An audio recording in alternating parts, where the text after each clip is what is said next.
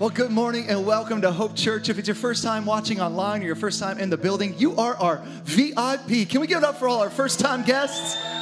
Welcome to Hope. We're so glad that you're here. And we are those people of hope. We actually joyfully anticipate good things from an amazingly good God. Like, we get excited and expectant for God to be good. We know He's always been good. He's good right now, and He's going to be good in our future, and that gives us hope. We say Jesus is the hope for humanity. Come on, in a world that is losing its mind sometimes, and sometimes just in chaos and different areas and different ways, they're just running in every direction. We find peace in a God. We find strength in a God. We find joy in a God who remains the same. His goodness goes from generation to generation. His mercy is brand new every single day, and we love Him for being consistently, ever say consistently, faithfully, consistently good. He is so good. My name's Nate, and I'm the lead pastor here. And I want to tell you, God is the best thing. Jesus in my life is the best thing that's ever happened to me, and I love His goodness. I love Him because He's good, and I love Him because He's fun. How many of you guys know God is a good God? And He wants us to enjoy life, not to endure it. And so we think church should reflect that, an enjoyable experience. Are you having fun this morning so far? Are you excited that you brought your kids to Nerf Camp Awards Ceremony Sunday? Come on, I cannot wait to see them. I can't wait to get them. Today we're in a series of talks. We do a series of talks. This one's called Chomp, as you can see. And we're in week 3 of our summer series called Chomp. And I think of the Cookie Monster when I think of Chomp. He goes, nom, nom, nom, nom, nom, nom, nom, right? And whenever I hear the Cookie Monster in my head, I think chomp, chomp, chomp, chomp, chomp, chomp. Everybody say chomp, chomp, chomp, chomp, chomp, chomp, chomp, chomp. Give me a Cookie Monster, nom, nom, nom, nom, nom, nom, nom. Anybody hungry this morning? I love hunger. I mean, maybe you're hungry for the Word of God. Maybe you're hungry for food. It doesn't matter. Just give me a good nom, nom, nom, nom, nom, nom, nom, nom, nom. Very cool. We've been talking about appetites. This series is all about appetites. And whatever you have an appetite for advances in your life. Whatever you have an appetite for, you usually act on that thing. Whatever you feed on, you tend to see flourish in your life. Yes? And last week, we actually celebrated Shark Week on the Discovery Channel. How many of you guys are Shark Week fans? Anybody watch Shark Week? That's incredible. They were so brilliant over there at Discovery Channel. They said, people love sharks. So we're going to dedicate a whole year. And they got millions of more viewers because they went just for sharks in a whole week. Shark Week is going strong. And today here at Hope Church, we're celebrating Shark Week as well. Here's a fun shark fact for you. You ready for it? Sharks never stop moving forward.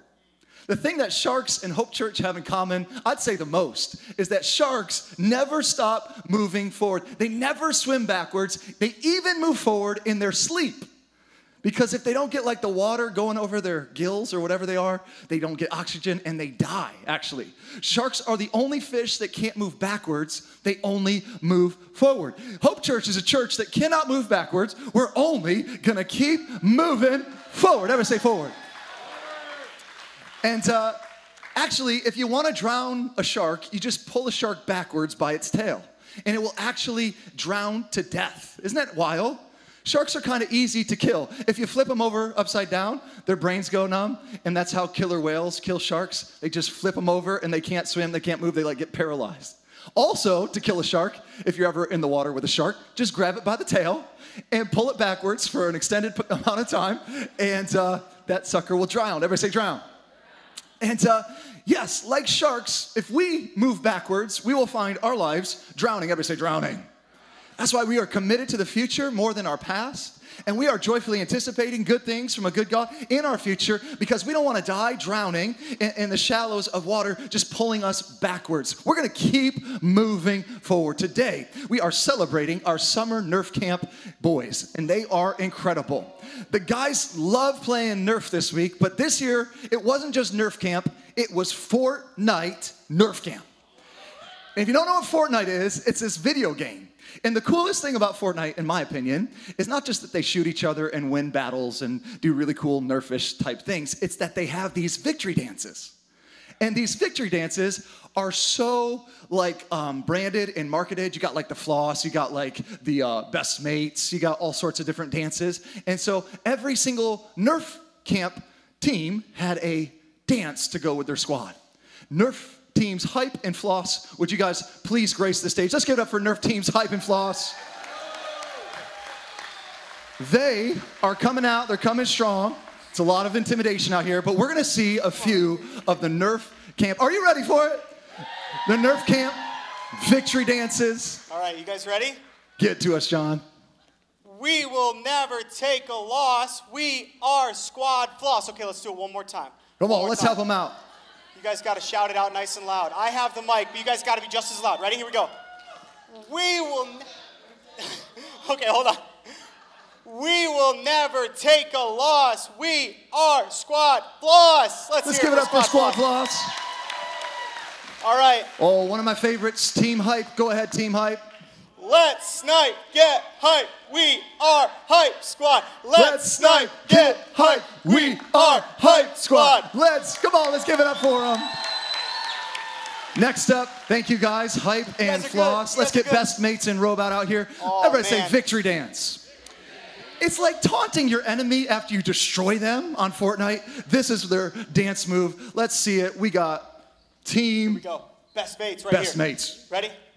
We are Best Mates. All we do is dominate. We are Best Mates. All we do is dominate. Let's hear it for them. You guys are dismissed. You guys are good. All right, Robot. You guys ready for it? Thank you, guys. Show me what you got. Who's the best? Robots. Show me who's the best. Let's hear it for the Robot Squad. Come on.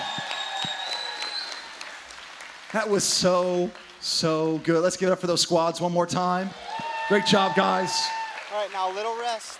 You know, when we win, we have this tendency to dance. We call it a victory dance. You call it what you want to call it. You don't have to put any extras on it. We dance. Everybody say we dance.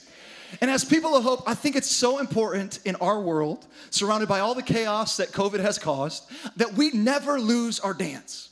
That we don't lose our celebration. We don't lose our victory. We don't lose our dance. We can't forget that we serve a God who always leads us into victory. He gives us victory in life. 2 Corinthians 2:14 says, now thanks be to this God, our God, who always, everybody say always? Who always leads us into triumph in Christ. You might think, you know, Christians or people who believe in Jesus, they might tend to lose or be weak and need crutches, like God is a crutch for the weak. I want to tell you, God is the furthest thing from a crutch for the weak. He is strength to the strong. He gives us in triumph. Everybody say triumph. In Christ. In Christ, we win. That's what the Bible says. Last week, we taught your guys that they are more than conquerors. That means winning on top of winning in Christ Jesus. They're champions plus in Christ. Are you catching this? All over the Bible, we see a God who is for you and never against you. A God who plans to prosper you and not to harm you and give you a future and a hope, opposed to what you may have heard about God, just looking for a reason to strike you or hurt you or slow you down or hold you back or pull you back and drown you to death. Okay? Because that is not the God that we serve. God is not out to steal, kill, destroy, or drown you in life by pulling your life backwards. He actually said, I came that you might have life and life to the fullest. I came to accelerate your life, to bring you into fullness of life, not to take your life away. So when I connected to Christ and I gave my life to him, he actually made me more than I was before. And he actually elevated me and empowered me to live not just an incredible life, but an impossible life. We believe that Jesus is actually the life of the party here on earth. He is the gift with a lift. I mean, every time people encounter him, they leave with a little bit more pep in their step. And that's the way you're going to leave Hope Church if you come anytime. You're going to leave with a spring in your step, a pep in your step, knowing that God is for you and that where he is, no weapon, no enemy shall prosper. And you're going to be successful and prosperous in your life. In Exodus 15:20, we see Miriam, the prophet. She's the sister of Aaron. She's taking an instrument in her hand, and she's dancing a victory dance. Okay? They were dancing with all their might and singing a new song to the Lord. It went like this. I will sing unto the Lord, for he has triumphed gloriously. The horse and the rider, all 600 of our enemies, have been thrown and drowned into the sea. And she starts singing and dancing. I will sing unto the Lord, or I don't know what her best mate move. She had it going, and she was rocking it because, you see, in Egypt, they had been slaves for 400 years. That's a reason to dance. And when they were finally set free, the Pharaoh or the king, he changed his mind and he chased after them. He's like, what am I doing? I'm losing all my stuff because they took all the spoils of Egypt, and I'm losing all my slave labor force. I want my stuff back. And so he changed his mind and he wanted his stuff back. He says, we're talking about 1 million people, 2.5 to 3.5 million people being chased down and driven towards the Red Sea, a wall of water. Moses, their leader, has them right in a trap. He has taken them right into a trap, and their backs are up against a wall of water. And it's like they're blocked by water. The sharks are closing in. The entire military is chasing after him. Moses is getting pressured. He's like, what are we going to do? And it was like scary stuff. Like, I mean, seriously. The sharks are closing in, and they want their slaves, and they want their stuff back. And after Moses tells them to stand still, this is his strategy. Everybody just stand still. We're going to see God do something amazing. God says, no, Moses, stop it. Stop crying out to me, telling people to stand still. He says, actually, tell the people to keep moving forward. You see, God's people are notorious for thinking like shrimp and less like sharks.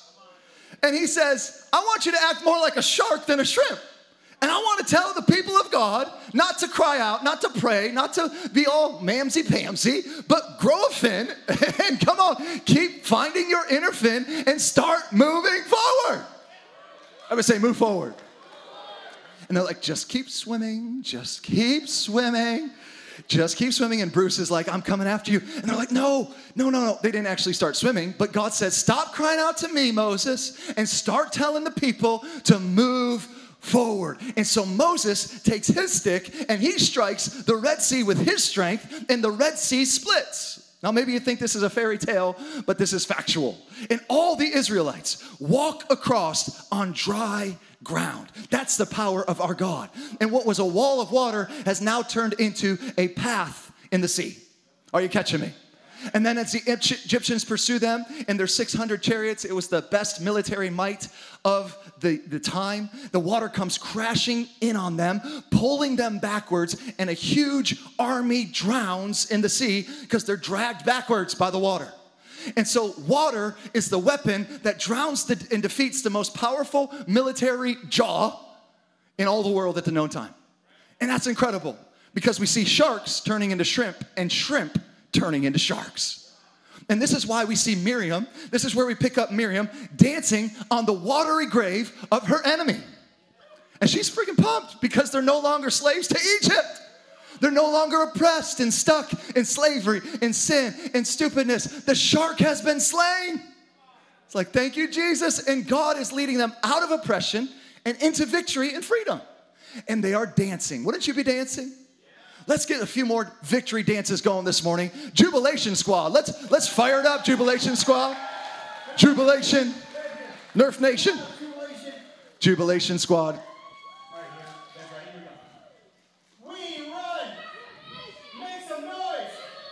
We run. We'll do it one more time. You ready for it? We run. Make some noise. Let's hear it for the Jubilation Squad. All right, Disco. Come on up front. Come on, this way. Disco Inferno. Let's go. Ready? Oh, this side. There we go. Ready?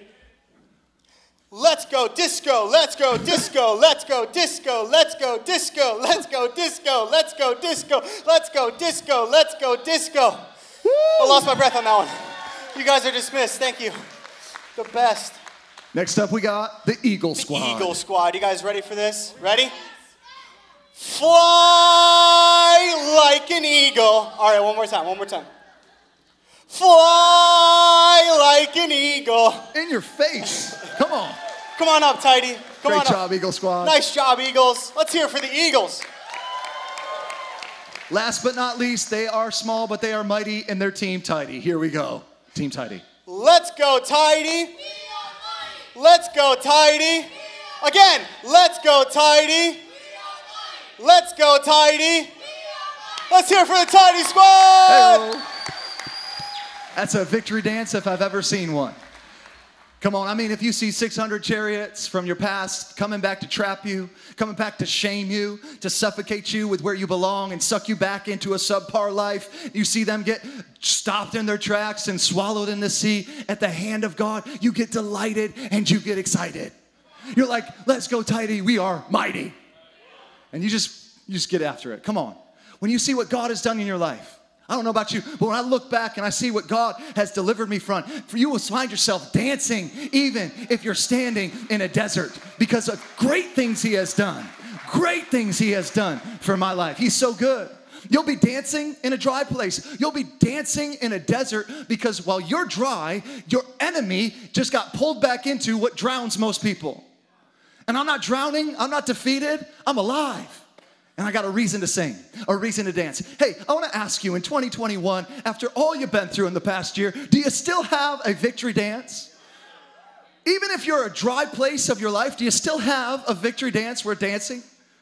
I want to tell you, if you're still feeling dry today, and you lost your reason to dance, and you lost your reason to sing, you might want to remind yourself that God has taken you out of Egypt. He's taken you out of slavery, out of the bondage of shame and condemnation, and set you free. My Bible says there is zero condemnation, zero garbage holding you back for those of you who are in Christ Jesus.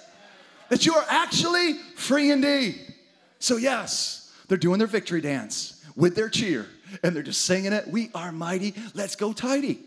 Let's go disco. Let's go disco. And they're getting after it because their captors are gone forever.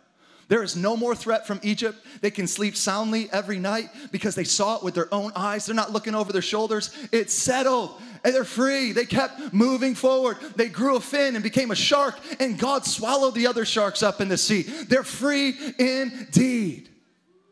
Jesus didn't set you free to live in bondage. He didn't set you free for you to go back to slavery.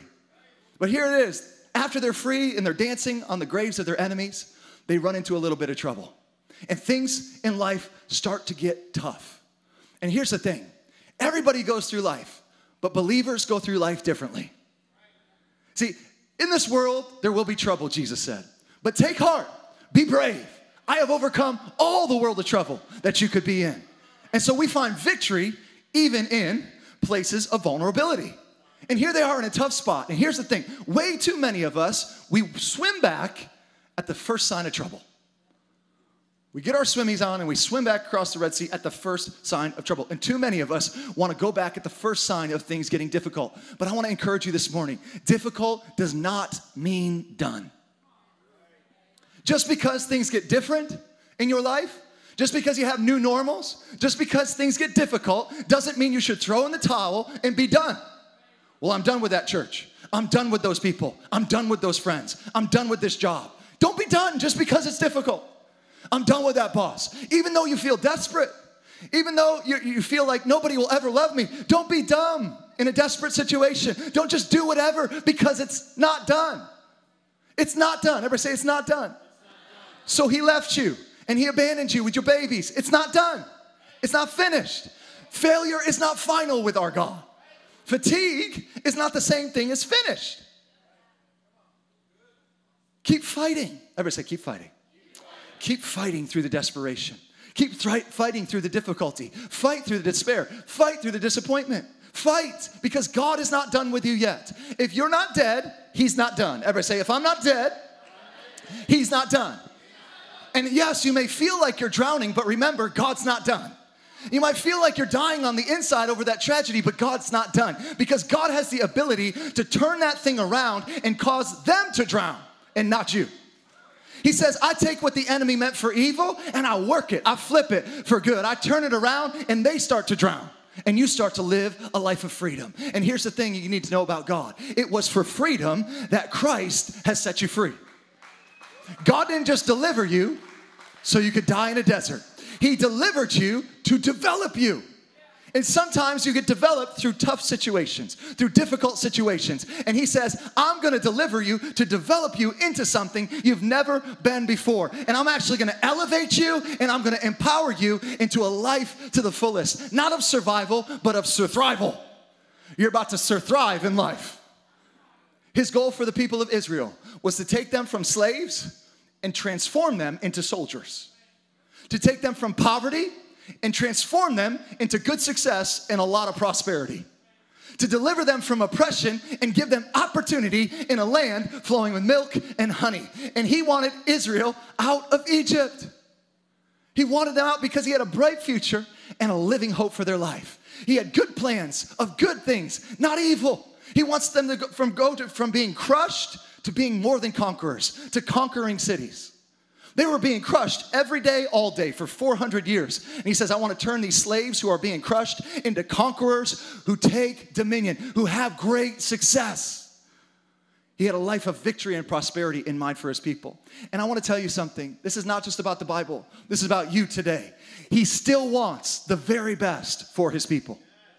He still has a hope and a future for his people. And this is the thought. Too many of us give up at the first sign of a hard time. I mean, after they've seen God deliver them through flies and frogs and locusts and like the bloody Nile and the boils, the firstborn death. I mean, all the plagues. We see Moses do some pretty radical things with the power of God. The first response at the red wall sea of water is this in Exodus 14:11. It says, they said to Moses, their leader, was it because there were no graves in Egypt that you brought us out here in a desert to die? What have you done to us by bringing us out of Egypt? Didn't we say to you in Egypt, leave us alone? Let us serve our captors. Let us serve the Egyptians. Basically, they're saying, we are comfortable with our comatose, do-nothing lives, but whatever you tell us to do, we'll do it. Yes, master. Yes, sir. Yes, boss. We are comfortable in our comatose. We don't want to change. We don't want to grow. We don't want challenge. We want to go serve as slaves. Who cares about a calling to be free when you're comfortable in your slavery? They said, it would have been better for us to have served the Egyptians than to die as free men and women in the desert. And they want to go back to the slave slums that they're used to. Because it might not be perfect, but at least it's predictable. And your life might not be perfect, but it might be predictably bad. And at least you're not surprised and you're not jaded. And you're just like, man, I knew life is hard. I knew life is bad. At least I didn't get my hopes up. At least I didn't joyfully anticipate anything good. See, I told you this is the way life is. And you have a predictable life. It's not perfect. It's predictable. Predictable life of poverty. And that's what they're hungry for. That's what their appetite is for. I want poverty. I want slavery. I want comfort. I want dysfunction like my family's had dysfunction for 400 years. Wow.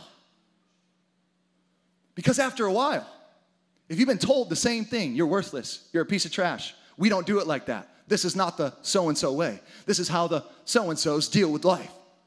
Guess what? You start to believe them and say, that's where I belong, at the bottom of the barrel. Right there underneath whoever's thumb. And you start to place yourself in a place of slavery.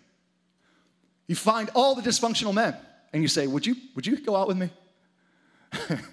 You find all the dysfunctional home life, anything that matches your predictability, and you come down to the level of your experience. Moses said, keep moving forward.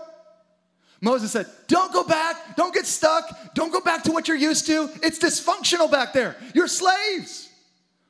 And they've come out of the Red Sea unscathed because Moses has decided to be their deliverer. They had a victory dance. And just 3 days later, everybody say 3 days. In chapter 15, it says when they came to Marah, they could not drink the water because it was bitter. So the people grumbled against Moses again, saying, what are we going to drink? I'm thirsty. I got an appetite. Then Moses cried out to the Lord, and the Lord showed him a piece of wood. He threw it into the water, and the water became better and good to drink. Can you imagine being the leader Moses? I mean, he's doing a job he never wanted to do. He said, God, I don't want to do this. He surrendered his life for this, and they hate their liberator. And they are hungry for their captors. And no matter what the outcome, they think that Moses is the problem. Again, they're not believing for better. They're looking and addicted to what's bitter. They're trying to go back to the bitter thing. And they're trying to go back to the dysfunction.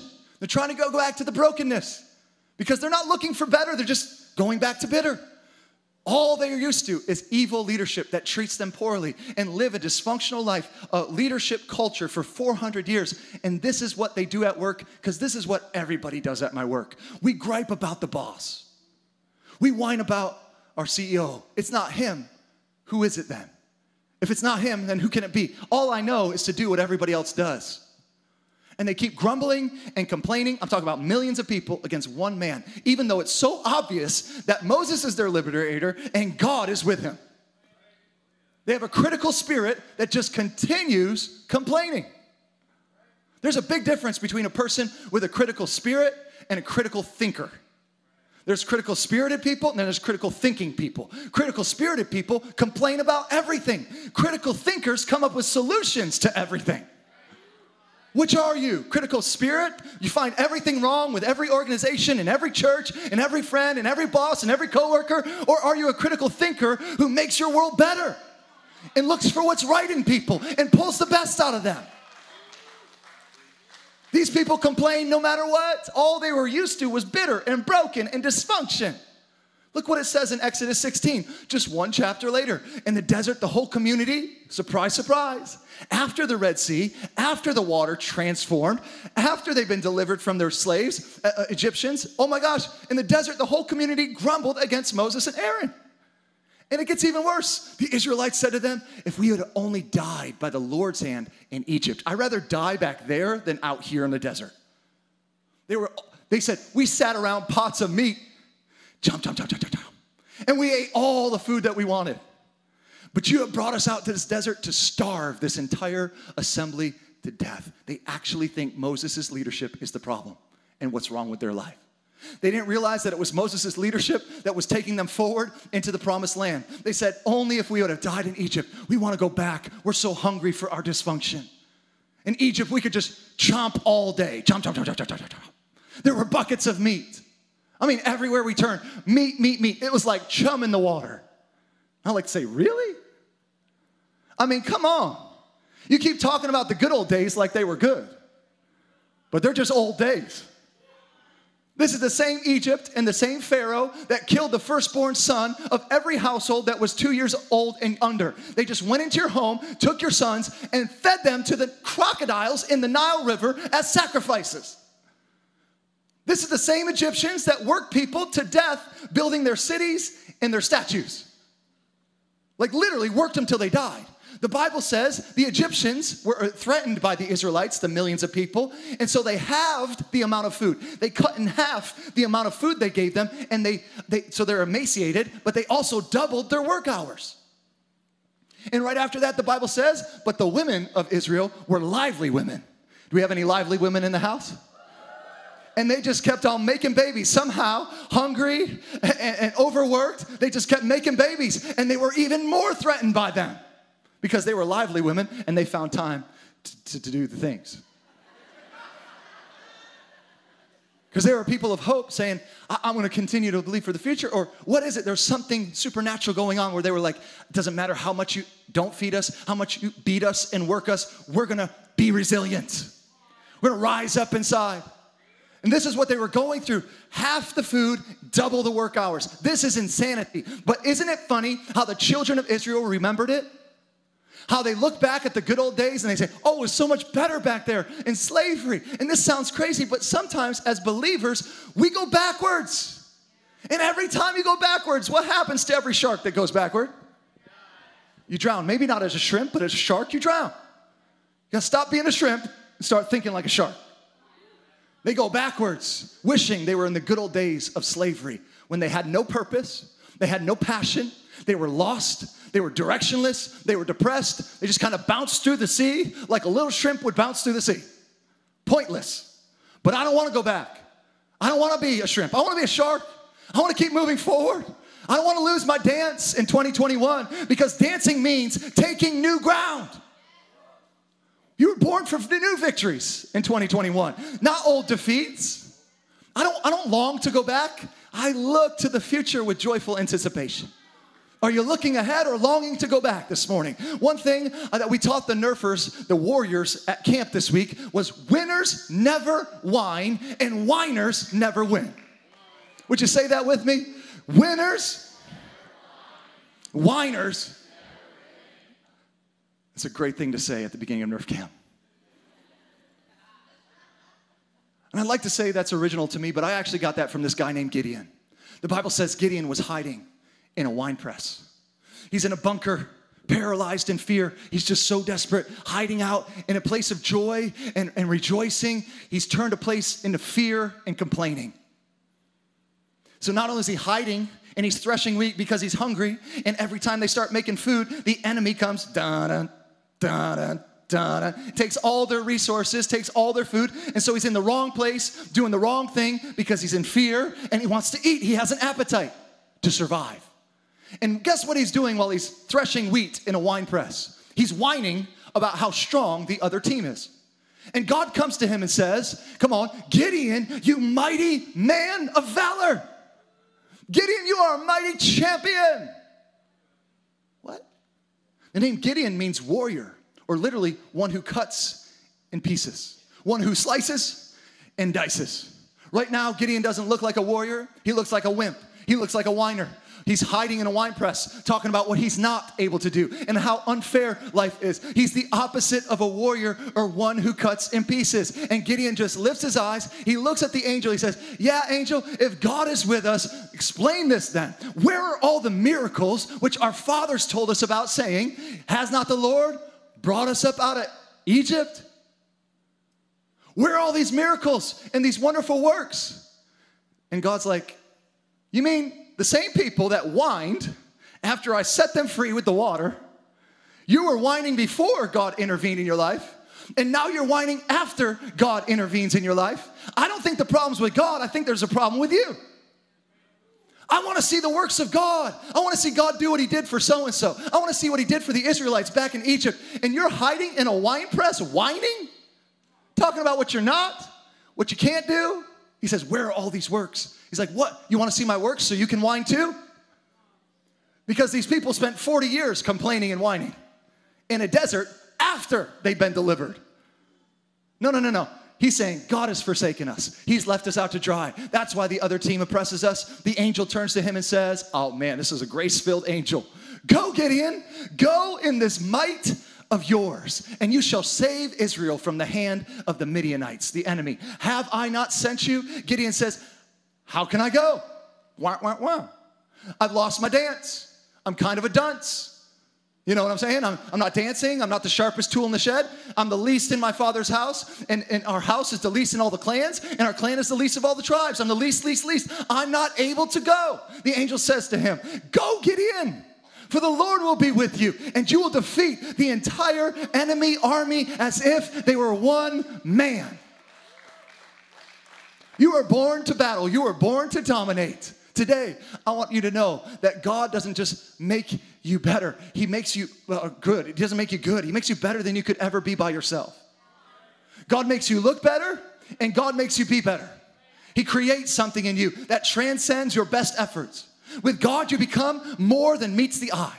He calls you and creates you into a champion lifestyle, a life where you only win. All you do is win, win, win, win. In fact, God will elevate you to a place where you could never get to by yourself. I don't serve God because I have to. I serve God because I get to. And he takes my life of nothingness and he elevates me and he empowers me to live a life, not that's really good, not that's really, really nice if I really try hard. No, a life that's impossible for me to do by myself. He gets you doing things with your life that you could never do by yourself, like taking on and taking out an entire enemy army with 300 men. Gideon says to God, I'm not a warrior. I'm not a winner. Look at me. I'm a beat up wimp. My whole life, all I've ever known is defeat and loss. All I see is loss. All I see is disappointment. I'm jaded to Jesus. All I see is defeat. All I see is dysfunction. And the enemy comes to wipe out all their resources and all their supplies. He says, guess what? I've become a product of my environment. I'm doing what my father did and his father did and what his father did. I have become a product of my environment. I'm in the same place my family has always been. I'm living down to my experience in 2021. I am the weakest and the least. That's what they expect of me, and that's what I've been given them. But something we should all realize today is that when no one expects anything of you, it's an insult to you. It means you have nothing to offer. It means that you cannot improve. It means that you are not necessary on the team. And this is where Gideon found himself. No one expected anything from him, and he saw himself as the weakest and the least of all the people. And to me, that is so insulting. And yet believers do it all the time. I love how God came to him anyway. If you're a whiner, there's hope for you. If you're a complainer and all you see is what's wrong at work, there's hope for you. Because God does not come to you based on what you show him. He comes on you based on what you really are, what he really put inside of you. And I love how God came to him and treated him like he was a champion anyways. See, God is not like me. I hear you whining, I walk away. He hears you whining, he says, there's something in you. You don't quit on yourself. You're not a loser. You're not the least. You got what it takes. I believe in you. I put something in you that's worth it. And he's like, I'm coming to you like you are well able, like you are a mighty man of valor, like he had more in him that he hadn't discovered yet at the age of 50. Have you figured yourself out so much that you have given up on what God has put inside of you because you're 60 now? Because you're 45? Because you're past your prime? I love how God believes in people who are whining, past their prime, in the wrong place, at the wrong time, doing the wrong thing. He believes in you today. He's for you today. He wants you to succeed in life. And not only that, he compliments you by expecting something great from your life. Expectation is a compliment. He expects you to win because he sees you as a champion that he created. He sees you as the head and not the tail, above only and never below. He says, Gideon, there's greatness down in you. Rise up, get up inside, and go where no one else sets a standard for you. Set a standard for yourself where nobody else expects anything from you. Expect something for yourself. Stop being a complainer and start being a creator. You can either create solutions or you can complain about problems. You've got this. You champion, mighty man of valor. I expect something great from you every time I see you, people of hope. Every time I see you, I'm going to come in here. It's going to be a challenge to say, come on up here. Come on. You are born for this. There's greatness inside of you. You will never feel defeated. You'll never see me whining. You will see me drawing out the winner in you. Because I see winners, not whiners. I see warriors, not wimps. God says, don't wait for other people to see what I already see in you, what I already put in you. I know what I made you. I know what I put inside of you. Come on now, stop hiding and rise up in 2021 in this might of yours. You were born for this. And Gideon could have had a moment where he spiritualized it. He's like, no, God, not my might. I want to rise up in your might. I want to stand still and see God do something. He's like, no. Rise and go in this might of yours. Go in this might of yours. Of course, it's God who gives us strength. But he says, I've given you strength. Now go in the strength you got. Stop hiding and rise in this might of yours. And I want every religious person who keeps blaming their unfruitful lives on God to just listen for a second. It's not on him to produce. It's on you. I want to ask you, be fruitful. Make something. Do something in the strength that you were born. You were born for greatness. Don't blame God for your lack of greatness. Some of you may have been a product of your environment. I get it. You're living down to your current experience of COVID crisis in 2021, feeling like the weakest and the least in survival. I'm in survival mode financially, survival mode relationally, survival mode in my marriage. But the truth is, God wants you to live up to what he called you to before the crisis, in the crisis, and after the crisis. This is so important. He doesn't want you to lose your dance. He doesn't want you to live down to your experience. He wants you to live up to the high calling that's in Christ Jesus, the adventure that he has for you. I'm telling you what, you are more than a conqueror in Christ. So don't live down to your experience. Don't live down to your circumstance. Live up to his high calling. You may have had job loss. You may have had a wrong career choice. You may have faced losses in this past season. You might be going through a brutal divorce right now because you actually spent time with your husband. I'm telling you. You might never want to see your children again. I don't know what's happening in your home right now. You might be struggling with an addiction or dysfunction. I want you to know that God doesn't just want to provide atonement. He doesn't just want to cover your mistakes. He doesn't want to see you just squeak by in life. He doesn't just want to rescue you from your addiction so that you're always a recovering alcoholic, so that you're always a recovering drug addict. hi, my name's Nate, and I'm a meth addict. No, stop saying that. There's more than just surviving by reminding yourself how stupid you are. You're not just a once divorcee or a twice divorcee. You don't find your identity in what you did. We find our identity in Christ, in what he did, in what he finished, and what he set you free from.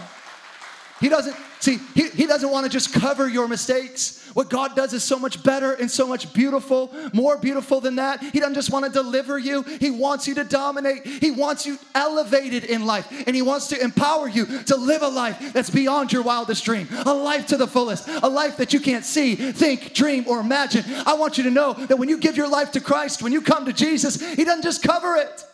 He creates a new creation. He doesn't just provide atonement for your blemishes and your weaknesses. God will elevate you so you look so much better than you ever could on your own. And not only that, he will empower you to live a life that you never thought possible. You weren't just delivered to be delivered and do circles in a desert. You were delivered to dominate cities. Dominate cities. You know, the first miracle that Jesus ever did in the Bible, it sets the precedent. He turned water into wine. Hey, where's the party at? The Savior I serve, first thing he ever did, some people don't like this, he turned water into wine. He didn't turn water into grape juice, he turned it in wine. How do we know? Because they gave it to the sommelier and a wine steward, the feast police. The sommelier didn't say, wow, this is great grape juice. He's like, no, this is the finest of wines. Let me tell you this story real quick as we close. This is the first impression that Jesus Christ made on the earth. The first sets the thermostat and the tone for the rest. Of all the miracles he could perform, God chose this to be his first miracle. Why? The Bible says the party had run out of wine. There's no more dancing. There's no more fun. This was an incredible blight and embarrassment for the groom. It's the groom's responsibility to make sure that there's enough wine for all the guests at the wedding. The groom right now, he looks like an idiot. He looks like a cheapskate. He did not plan properly, and he shirked his responsibility. He has negated his obligation. All these people bringing him presents, all these people honoring him and his family, and his responsibility is one job to do, dude. Make sure there's enough wine so we can keep on partying. When the story comes to Jesus, how many women gave your husband one job? Just find the DJ. Just find the DJ. Okay, the guy has one job to do. Get enough wine for everybody. When the story comes to Jesus, Jesus doesn't just cover the sin. He doesn't just cover this guy's mistake, his blemish. He doesn't just say, well, you know, I'm going to try to make the groom not look so stupid. No, the Bible says he sees 6 huge wash pots, he says, fill them to the brim with water, about 30 to 40 gallons apiece in those wash pots. Anywhere between 180, 240 gallons of water. Let's just say 210 gallons of water. And he turns it into wine, and he says, take some of it and give it to the master of the feast. Well, you're not going to give dirty wash pot water to a sommelier and put it in his like. But Jesus knows that with every word of God, there is power released through an act of faith. Every word of God is released. There's power when there's an act of faith in stupidity, through an act of obedience. So they scooped the water, but as they took the water in the chalice, they're like, oh my gosh, he's going to throw it in my face. But when they gave it to him, the act of obedience, the act of faith transformed that water into wine. And when he went to scoop it, that act of obedience, they gave it to him. And by the time it hits the lips of the sommelier, it became wine.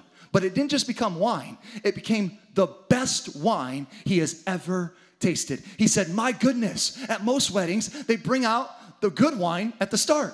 And when everybody's had 1 or 2 glasses, a little bit sloshed, then they bring out the cheap stuff. But not you guys. My gosh, you have saved the very best wine for last. See, he didn't just save him.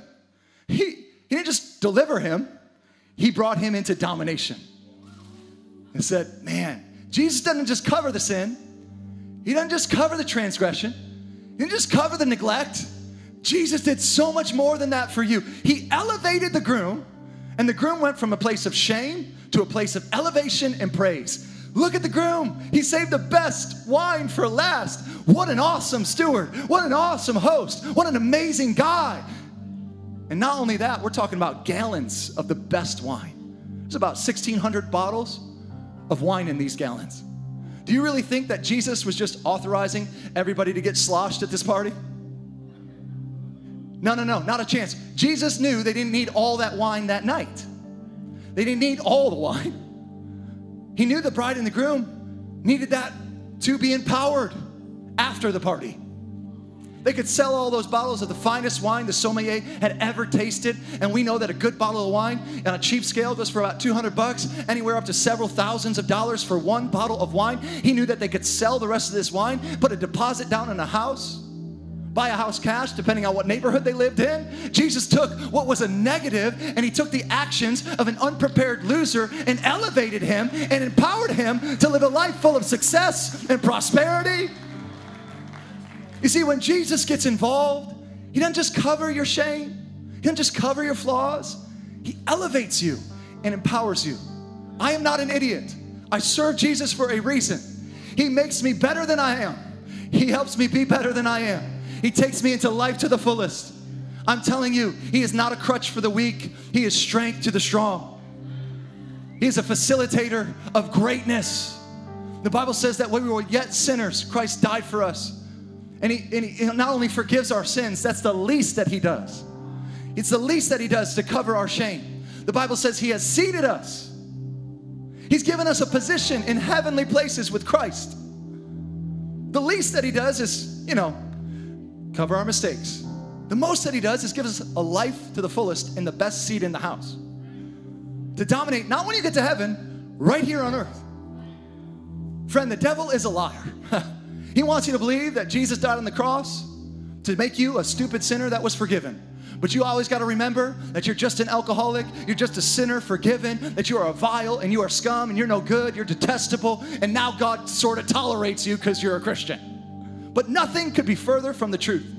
The Bible says, to as many have called on him, to them he gave the power to become the sons and daughters seated in the right hand of God. He hasn't just covered your sin. He has elevated and empowered you. And you no longer are just a forgiven child of darkness. You are now a born again son and daughter of light. He has elevated you into a family that's too good for you. He's given you a seat that's too tall for you. He's brought you into blessing and provision, into his good ranks. The day I gave my life to Jesus, he didn't just cover my sin. He elevated me and empowered me to live a whole new lifestyle. You'll find all the way out throughout the Bible that every person that gives their life and surrenders their life to Christ, he makes them look better than they could have ever looked by themselves. I want to tell you, you weren't delivered from Egypt just to drown in a desert, just to die in a desert. You weren't just delivered to survive. You were delivered to dominate past the desert. Don't quit on hard times. Don't quit just because there's toughness. He didn't just deliver you just to let you die. He delivered you to develop you and to make you more than you could ever be by yourself.